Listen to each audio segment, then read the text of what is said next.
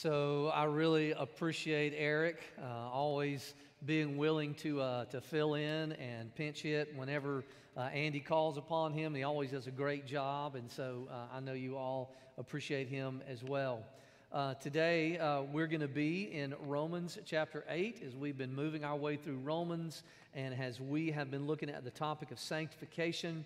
And today we're going to look at probably the second most controversial or the second in line of the controversial things that we would read throughout the book of Romans. The first controversial topic came pretty early in Romans chapter 1.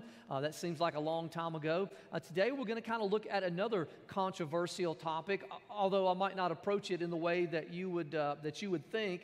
At the same time, we're going to look at one of what I believe to be one of the most comforting verses in all of Scripture. As we continue in this topic, Sanctified by the Spirit, Part 2, we're going to look at Romans 8:28, which for many of you, you would call this probably your life verse. I have several life verses. This would definitely be one among them. But I would say that most of you have been Christians for any length of amount of time, who've gone through any struggle or any hardship. You have probably at some point claimed Romans 8:28 and said, this is just a verse that brings me great comfort. And so we're just going to dive right into it today. Romans 8:28, starting in verse 26. Stand with me as we read these verses together that talk about how the Spirit helps us whenever we pray, that talks about how God is good and works for our good, and then that talks about how God has predestined our salvation, has predestined our sanctification, has predestined our glorification, which should also bring us great comfort. Romans chapter 8, starting in verse 26. It says, likewise, the Spirit helps us in our weakness, for we don't know what to pray for as we ought, but the Spirit Himself intercedes for us with groanings too deep for words. And He who searches hearts knows what is the mind of the Spirit, because the Spirit intercedes for the saints according to the will of God. And we know that for those who love God, all things work together for good, for those who are called according to His purpose. For those whom He foreknew, He also predestined to be conformed to the image of His Son, in order that He might be the firstborn among many brothers. And those whom He predestined, He also called. And those whom He called, He also justified. Those whom He justified, He also glorified. Let's pray together. Father, we thank You today, and we praise You for Your word. We thank You, God, that You have given us Your Spirit, that You live with us, that You live inside of us. Lord, that You intercede for us. We thank You, God, for that You do good towards us and that You're working for our good. And we praise You today, God, that You have a plan, that You've always have had a plan, that Your plan is unfolding on the earth. And God, we thank You that that plan involved us, and involved us being a people of God and being saved and being in heaven with You. Lord, I pray that today, as many people here today are facing circumstances of suffering through various means, I pray, Lord, that You would comfort us through these words that are spoken today and through these words that are read today. And we offer this prayer in Jesus' name. Amen. Thank you. You can be seated. So my topic today is how God uses suffering to sanctify us, and that automatically kind of brings up the topic, well, why is there suffering to begin with? And there's a lot of intellectuals and a lot of intellectual gymnastics that go into some of these difficult words that we're going to look at in our passage today. These difficult words that I have on the screen for you that I've kind of popped out of the text for you today sometimes cause us to dive into I guess you would say, the deep waters of logic and intellectualism and theological constructs in order to kind of explain away away what it is that God has done. I really feel like that such is really unnecessary. I feel like that a lot of hyper-intellectuals have robbed us of the richness of a beautiful doctrine in Scripture that brings us an immense amount of comfort. And I want to try to talk to you about that today. But first, let me just address these words briefly. Obviously, we believe that God has foreknowledge. Verse 29 tells us that God foreknew us. Well, God didn't just foreknow us, He foreknew everything that would happen. To foreknow basically just means to know in advance. How many of you believe that God is all-knowing? We believe that God knows everything. God doesn't just know everything. It's not like God just knows every math problem, but God also knows everything that is going to happen. In fact, God has what we call middle knowledge. God knows all the infinite possibilities of everything that even could happen.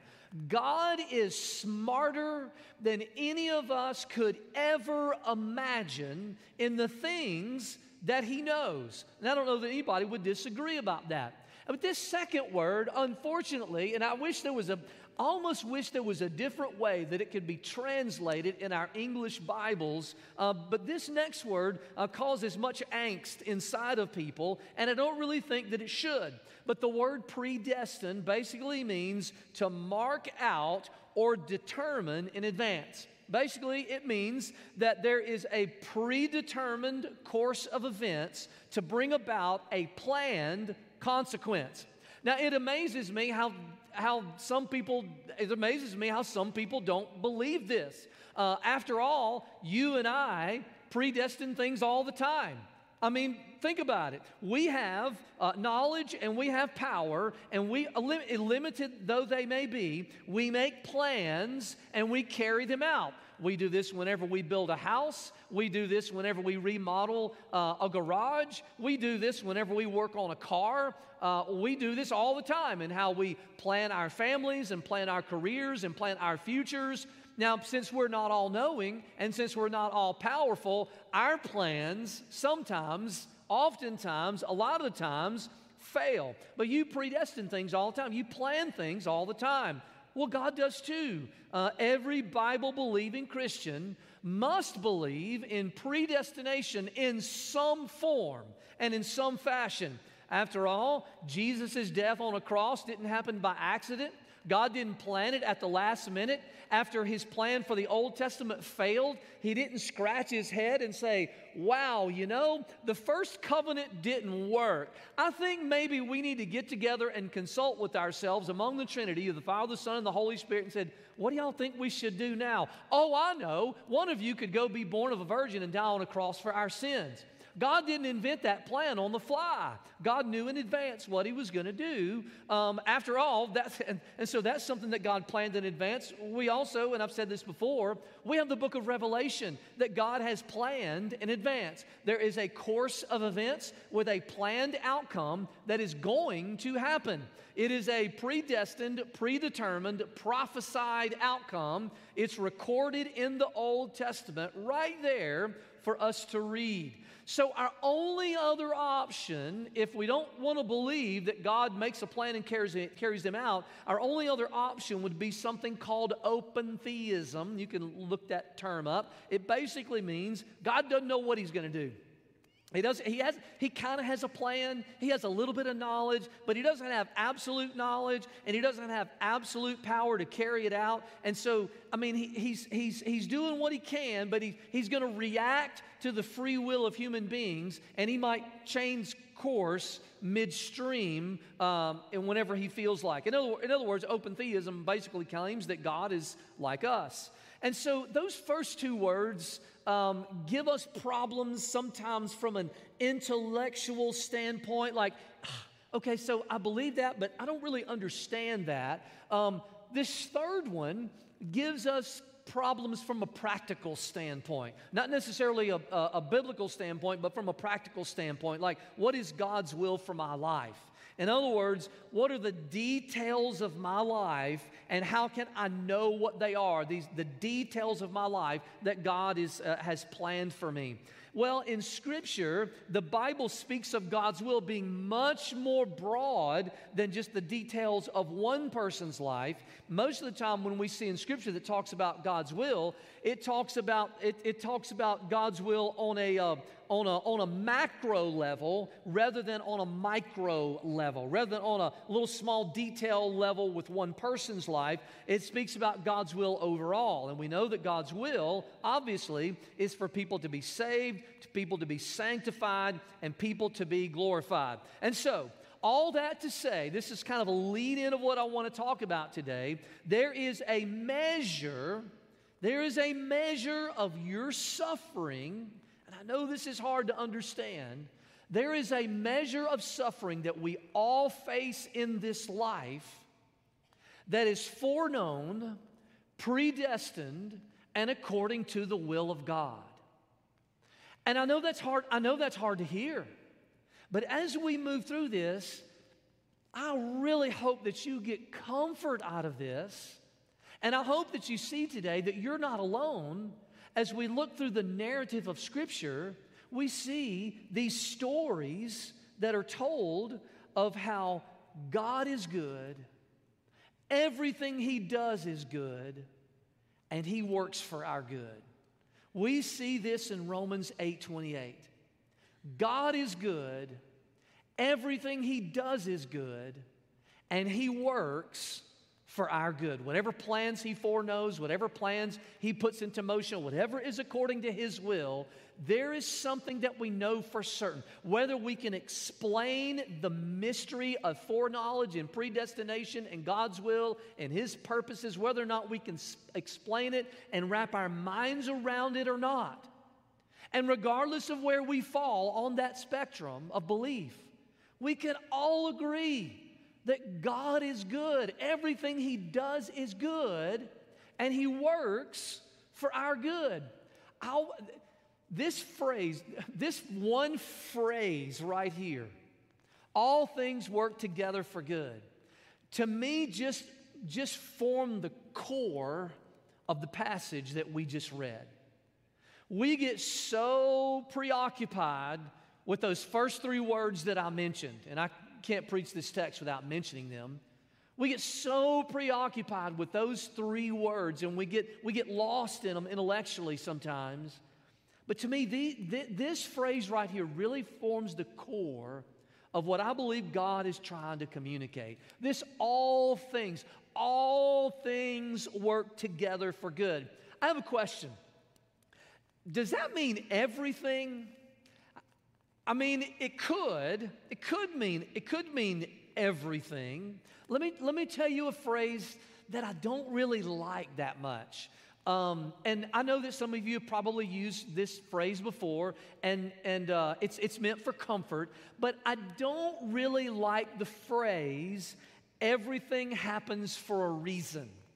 I don't know that there is a reason why I wore these particular socks today. I'm just not sure there's a reason that I wore socks, and there's a reason that I wear socks, but these particular socks that were crafted, and I don't know where they were made, probably China, and this particular sleeve of cotton that somehow made its way to a bookshelf that I bought and put on my feet, I don't know. I mean, am I wearing these particular socks? And let me tell you what, these are some flashy socks. You ready? You ready? I mean, these are some great socks. Bam! Look at that, all black. I know for those of you who have the crazy socks. I don't really like that phrase, everything happens for a reason, but we do know that there are a lot of things that happen for a reason, and everything that God does absolutely happens for a reason. The Bible tells us that all things work together for good, but here's the clue for understanding that verse. Back up and look at Romans chapter 8, verse 18, and you will see that the writer of Romans, who is the Apostle Paul, says, "For I consider that the sufferings of this present time are not worth comparing with the glory that is to be revealed in us. So whenever I read that word, all things, my mind goes back to verse 18, speaking about suffering. After all, if I inherit $1 million, I don't have any problem thinking, oh, well, look what God did for me. When God does good things for me, I don't have any problem saying, oh, look what God did. God is so good. He gave me this and He gave me that and He did that for me. But what about the sufferings? What about the sufferings? And we got to be real careful that we don't say all the good stuff, by my definition, comes from God, and all the bad stuff does not come from God. Well, maybe there is a measure of suffering, a measure of struggle that God uses, and He works them together, these all things, especially these suffering things, He works them together for what? For good. He works them together for good. And I started thinking about this. How do I define good? Okay, well, if I'm struggling financially and I go to Romans 8:28 and I say, well, I'm struggling with this and God's working all things for my good, then I might have a tendency to say, well, good means money. Or if I got a bad health report and maybe I go to Romans 8:28 and I say, well, you know, God's working this for good. Well, then maybe I might be tempted to say, well, good means I'm going to be healed of this. So we really have to define good. If we're going to understand the whole core of everything that we're talking about, we have to understand what good is in this passage.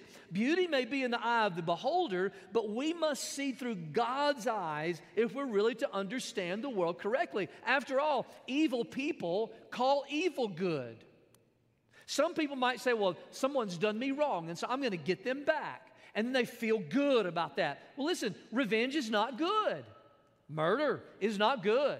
Rape is not good. Abuse, these things are not good. Alabama winning a football game is not good. I mean, there are some things that are just not good in this life. So what is good?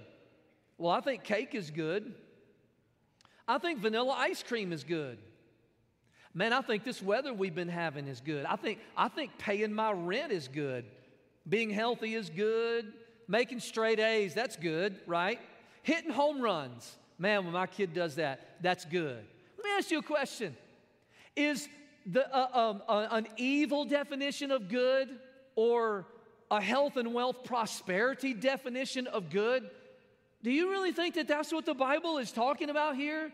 When it's talking about good, do you really think that's the good? I want to suggest to you today that all of that falls short of what God says is truly good.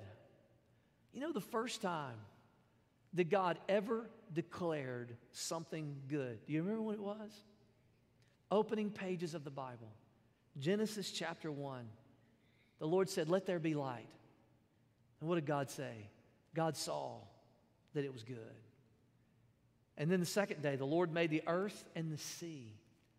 And the Bible says that God saw and said, man, that's good. The Bible says He made vegetation, and He saw it, and He said, that's good. Then He made the stars. He looked up at them, or down at them, said, man, those are good. He made sea creatures. He made land creatures. He said, that's good. He made man. He made Adam and Eve, and He said, it's good. And then the Bible says that God stepped back, and He looked at all that He had made, everything that He had made.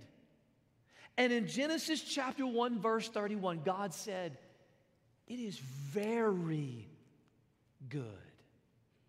I think it's important to understand good from God's eyes. What do you see as good?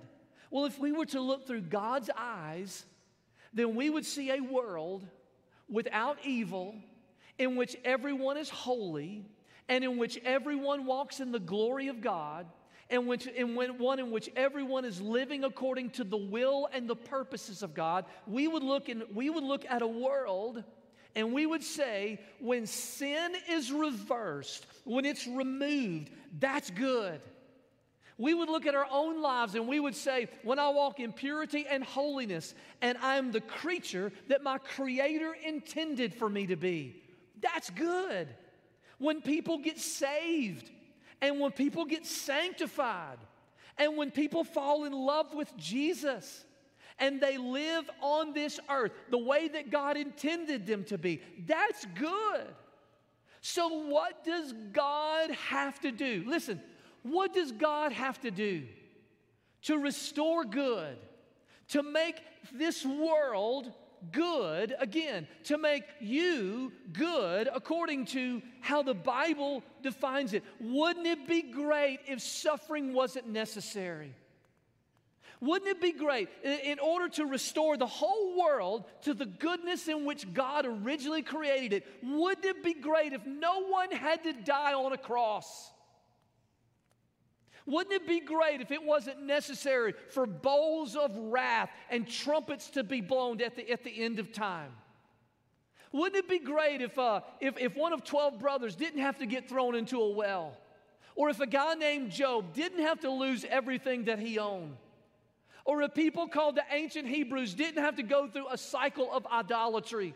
Wouldn't it be great if you didn't have to get sick, if people that you love didn't have to die? Wouldn't it be great if none of that was necessary in order for good to be restored? But that's not the story that we see in the Bible. How much good has been done through the story of Job? This guy who had so many horrible, terrible things happen to him. He lost all that he owned. How much good has come from that? How many people have been saved through that? How many of you have been personally encouraged and built up and strengthened through the story of Job? All of us. What about the story of Joseph? You remember what happened to him? Joseph was the youngest of 12 brothers, and his brothers were jealous of him, and they threw him in a well, and they had intention to kill him, and they sold him into slavery, and all types of bad things happened to him. He was falsely accused of trying to, in Potiphar's house. He was thrown in prison after, all types of bad things. I don't have time to go through the story of Joseph. All types of bad things happened to him. But then he eventually came the second in command under Pharaoh, and there was a major drought that affected the land of Israel, and you know the rest of the story. Joseph was in a position to rescue and to save and to preserve his family, and he brought them to Egypt. And he told his brothers in Genesis chapter 50, verse 20, you remember what he said? He said, "You intended evil for me, but God meant it for what? For good, for the saving of many lives." Do you think you could have comforted that young man while he was in this well? Hey, don't worry about it, dude. It's going to be all right. God's going to use it for good. Do you think that would have helped him at all? I mean, just to give some kind of trite statement, "Oh, don't worry. You're right in the will of God, man. Everything's going to be great." I mean, we look at stories like this, the story of Job and Joseph and the story of Jesus. What is the worst thing that human beings could possibly do? The worst sin that human beings as a whole could possibly do, they could kill their Creator. And that's exactly what they did, is they murdered the author of life. They put him on a cross. Wouldn't it be great if none of that had to happen? Look what Psalms verse 119, verse 67 through 71 says. It says, "Before I was afflicted, I went astray, but now I keep your word." I love verse 68. "You are good, and you do good. Teach me your statutes. The insolent smear me with lies, but with my whole heart I keep your precepts. Their heart is unfeeling like fat, but I delight in your law. It is good for me that I was afflicted, that I might learn your statutes." You see that? It is good for me that I was afflicted, that I might learn your statutes. Now listen, the Bible doesn't say that all things are good. It doesn't say that. In our text to say, it does not say all things are good. And it certainly never, ever in the Bible does it say that God is evil and that God does evil. Rape and murder and genocide, the abuse of power, they're not good. Drunkenness, racism, idolatry, sorcery, lying, violence, adultery, these things are not good. But the Bible says that they work together for good. That's an important distinction, that they work together for good. That there is some type of mysterious synergy between bad things, evil things that are done, and God's purposes in restoring this world to the good that He originally designed for it. I mean, think about it.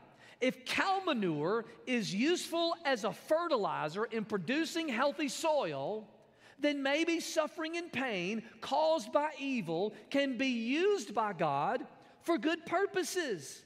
And by the way, it does not say that all things are for our immediate good.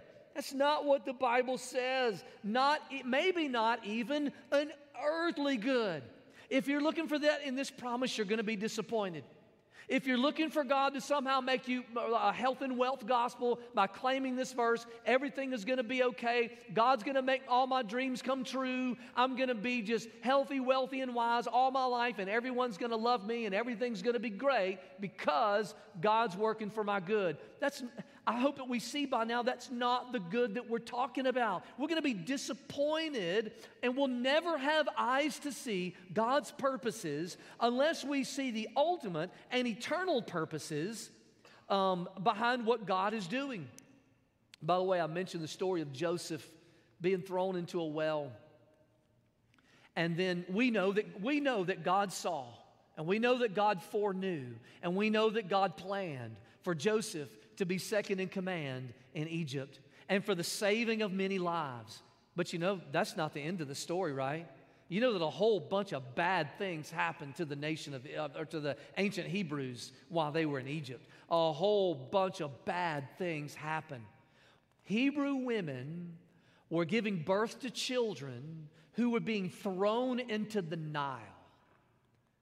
Now think about that.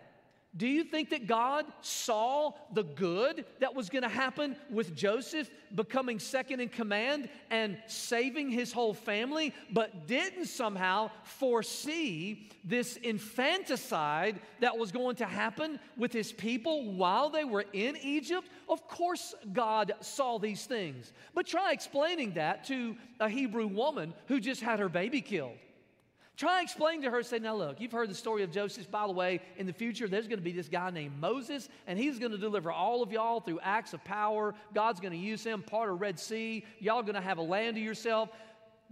That big picture would never be able to be seen by that woman that just had her baby snatched from her arms. Her pain is real. She would never understand it. She would never be able to explain that there's going to be a purpose in that. You would never be able to give her details about that purpose. She would never see it. The only thing that we're left with is faith. That's all we're left with. We're left with faith. We're left with saying, God, I'm going to trust you even if I don't see it. So God is good. Everything that He does is good. And He works for our good. And I hope that by now you understand what that good is. The Bible tells us in the next verse, in verse 29, it basically said that God predestined our sanctification. What does it mean when the Bible says, for those whom He foreknew, He predestined to be conformed to the image of His Son? What does that mean? That basically means that it is God's will for us to be holy. That it's God's will for us to walk in righteousness. That it's not just God's will for us to punch a ticket for heaven.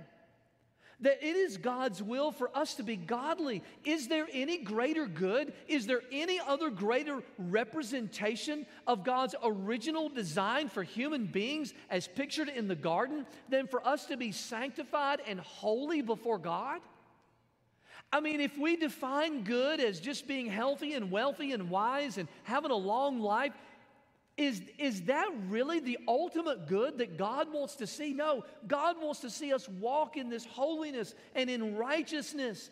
And He set a plan in motion to make sure that it would happen. It included Him sending His Spirit to be with us and to indwell us, giving us His Word. I mean, God didn't just walk around and just pick a bunch of human beings at random and decide to save them and throw them in a basket somewhere, and then one day they get to be glorified with Him in heaven. That certainly was not God's plan. God's plan is that we would have a relationship with Him. God's plan is that we would walk in holiness. And so if you're here today and if you claim Jesus as your Savior, what you're saying, essentially what you're saying, is that holiness is on the horizon for you. That there are purposes and plans that are unfolding in your life, and that even includes suffering so that you might be holy. I think about some of the most significant times of spiritual growth in my life, and they came through suffering and hardship. I think about the times that I have developed the most as a pastor, and they came through suffering and hardship. I think about the times that me and my wife have come closer together and communicated together, and our marriage has become more like Christ. And I can think it's whenever we have conflict, there is something about the trials of Job. There is something about our faith being purified like gold, refined in the fire. There's something about the hard things in this life that God uses to make us holy. And that's about the best news that we could hear. Wouldn't it be discouraging if I said, look, if good things happen, then you'll grow spiritually. But when bad things happen, it really damages your spiritual growth. That would be one of the most discouraging things that I could say to you. Is that when hard, difficult, bad things happen to you, that it hurts you spiritually. That's the opposite of what this verse is telling us. That is the opposite of what this whole passage is telling us. It's telling us that even when bad things happen, that you grow spiritually. In fact, and we're going to get to this next week, and we're going to partake of the Lord's Supper together, but what it says is that when bad things happen to you, that it should accelerate your spiritual growth. That it should, in fact, make you stronger. So what are we to do in the midst of all this confusion and not understanding how it all works together and not wanting to suffer, but knowing that suffering produces sanctification and not really being able to see the big picture of God's purposes when, like that Hebrew woman that's having her baby thrown in the river, just feeling the pain of that in a moment. How do we deal with the fact that I'm not going to see the big picture? I can't see the big picture of why I'm sick or why I'm poor or why bad circumstances are happening in my life. How are we to deal with that? That's where the Holy Spirit comes in. The Bible says the Spirit helps us. He helps us. Whenever we can't explain God's purposes and how He foreknows things, but He doesn't do bad things, and how all that works together, and how He predestines things, but yet I can't say that God does evil, and how does that... How do we understand all that confusion? And how do we understand, how do we pray in the midst of our pain? Whenever we can't even logically really figure it all out and really understand it. The Spirit helps us. It says the Spirit helps us in our weaknesses. What are our weaknesses? We've seen these already. Romans chapter 7, our struggle with sin. The cycle of sanctification where we see God's law and we want to follow it, but the sinful nature is there. The Spirit helps us in that weakness as we struggle with sin, as we struggle with suffering. The Spirit helps us in our weakness. Romans chapter 8. The Spirit's right there with us whenever we have some type of suffering, whether it be whatever it might be in this life. The Spirit also helps us as we struggle to understand logically God's purposes and how it all fits together. In the midst of this corrupt world, we say God's in control of this world, but there's so much evil in this world, but yet God is good. and trying to understand that and trying to reconcile that and understand predestination and foreknowledge and the will of God and His purposes, the Spirit helps us. When we're weak to understand that, when we're weak in our suffering, when we're weak and struggling with our sin, the Bible says we don't know what to pray for as we ought to. And maybe the problem is that we are praying crossless prayers. Maybe our problem is we always try to pray what we define as good, rather than seeking to pray prayers of sacrifice, prayers of surrender, prayers of trust, prayer of saying, God, I don't understand your purposes. I don't know why there's suffering and pain. I don't know why you don't end it all right now. I don't know why you don't just snap your fingers and restore us to a perfect world like in the garden. I don't understand why it's your will for bad things to happen like with Job or with Joseph and how you use those things. I don't understand it. So I don't even know how to pray. Maybe we need to learn how to pray prayers that involve a cross. Pray prayers that involve, Lord, I know that I am held in your hand. Prayers of trust, knowing that we belong to God and that He is never going to let us go. He is never going to give up on us, and He is always going to be right there with us. James chapter 4, verse 3 says, you ask and do not receive because you ask wrongly, that you may spend it on your passions. What if we sought to pray for what God was passionate about? You see, that's what the Holy Spirit does. The Spirit generates a groaning passion for the things of God. Now listen, I know that's probably not what you wanted to hear from this passage. I know probably what you wanted to hear is the Holy Spirit's going to show you exactly why that bad thing happened in your life. But unfortunately, that's not how it works. Or maybe you wanted to hear that God was going to show you exactly how He was going to fix all your problems. But unfortunately, that's not what the Bible says here. But the Holy Spirit, the Bible says that He intercedes for us. 2 times in this passage, the Bible says the Holy Spirit intercedes for us. Next week, we're going to read how the Bible says that Jesus intercedes for us. You see, the Holy Spirit is like a translator. As we have this groaning inside of us for the things of God, we don't know how to articulate it because we don't have knowledge. We don't completely understand. We're not like God. We're not all-knowing. We're not all-powerful. We don't have eyes to see everything perfectly.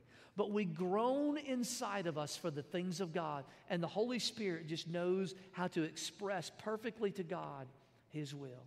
Do you want answered prayer? Pray for the Spirit to show you what God has planned. And He might and He might not. But either way, you can exercise your faith. Sometimes if the Holy Spirit shows you what God has planned, maybe that'll put you in a crisis of belief because you would think, well, I don't know how God could ever do that. Well, that requires faith. It requires the same faith if the Holy Spirit doesn't show you.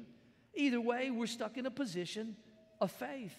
You want answered prayer? Seek to pray for the things that God is passionate about. Jesus told us to pray that way. Pray according to God's will. If you don't know, ask God. The Bible says that He'll give wisdom to anyone, that He gives them liberally to all who ask.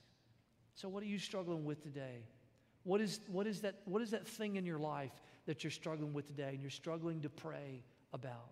Do you want to spend some time now just praying trust in God?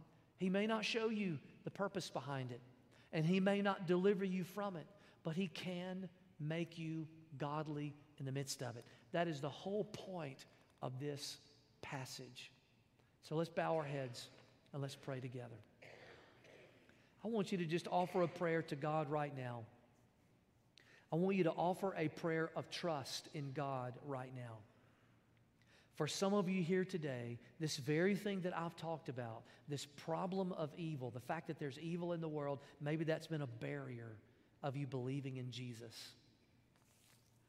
And maybe you would say right now, I don't have to understand it all. I don't have to understand why a good God would allow bad things to happen to good people. Maybe you would say now, I don't have to understand it. I just have to believe in faith. Would you pray a prayer of faith right now? Would you just trust God right now with your whole life? Call upon His name. Ask Him to save you. If you've never done that before.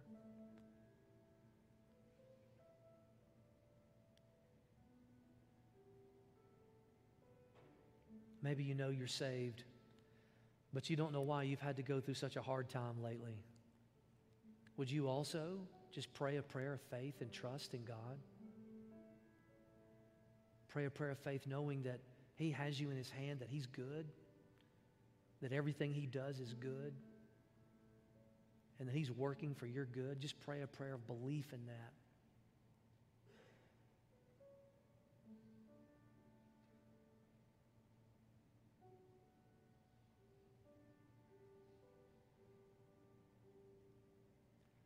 God, the first thing that we want to pray right now is, God, we're sorry that we question you. We question you all the time. We don't understand why something happens or this happened or that happened. God, we're sorry that we question you. Lord, we want to believe in you with all of our heart. We want to trust you with everything that we are. Lord, I pray for those today that are struggling to believe in you. I pray, God, that your Spirit would speak to them. And Lord, for the rest of us, I pray that your Spirit would help us in our weakness. And I pray, God, that you would show us what we should pray for.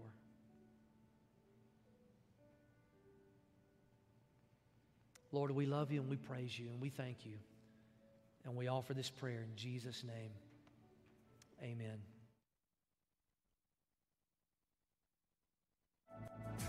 Thanks.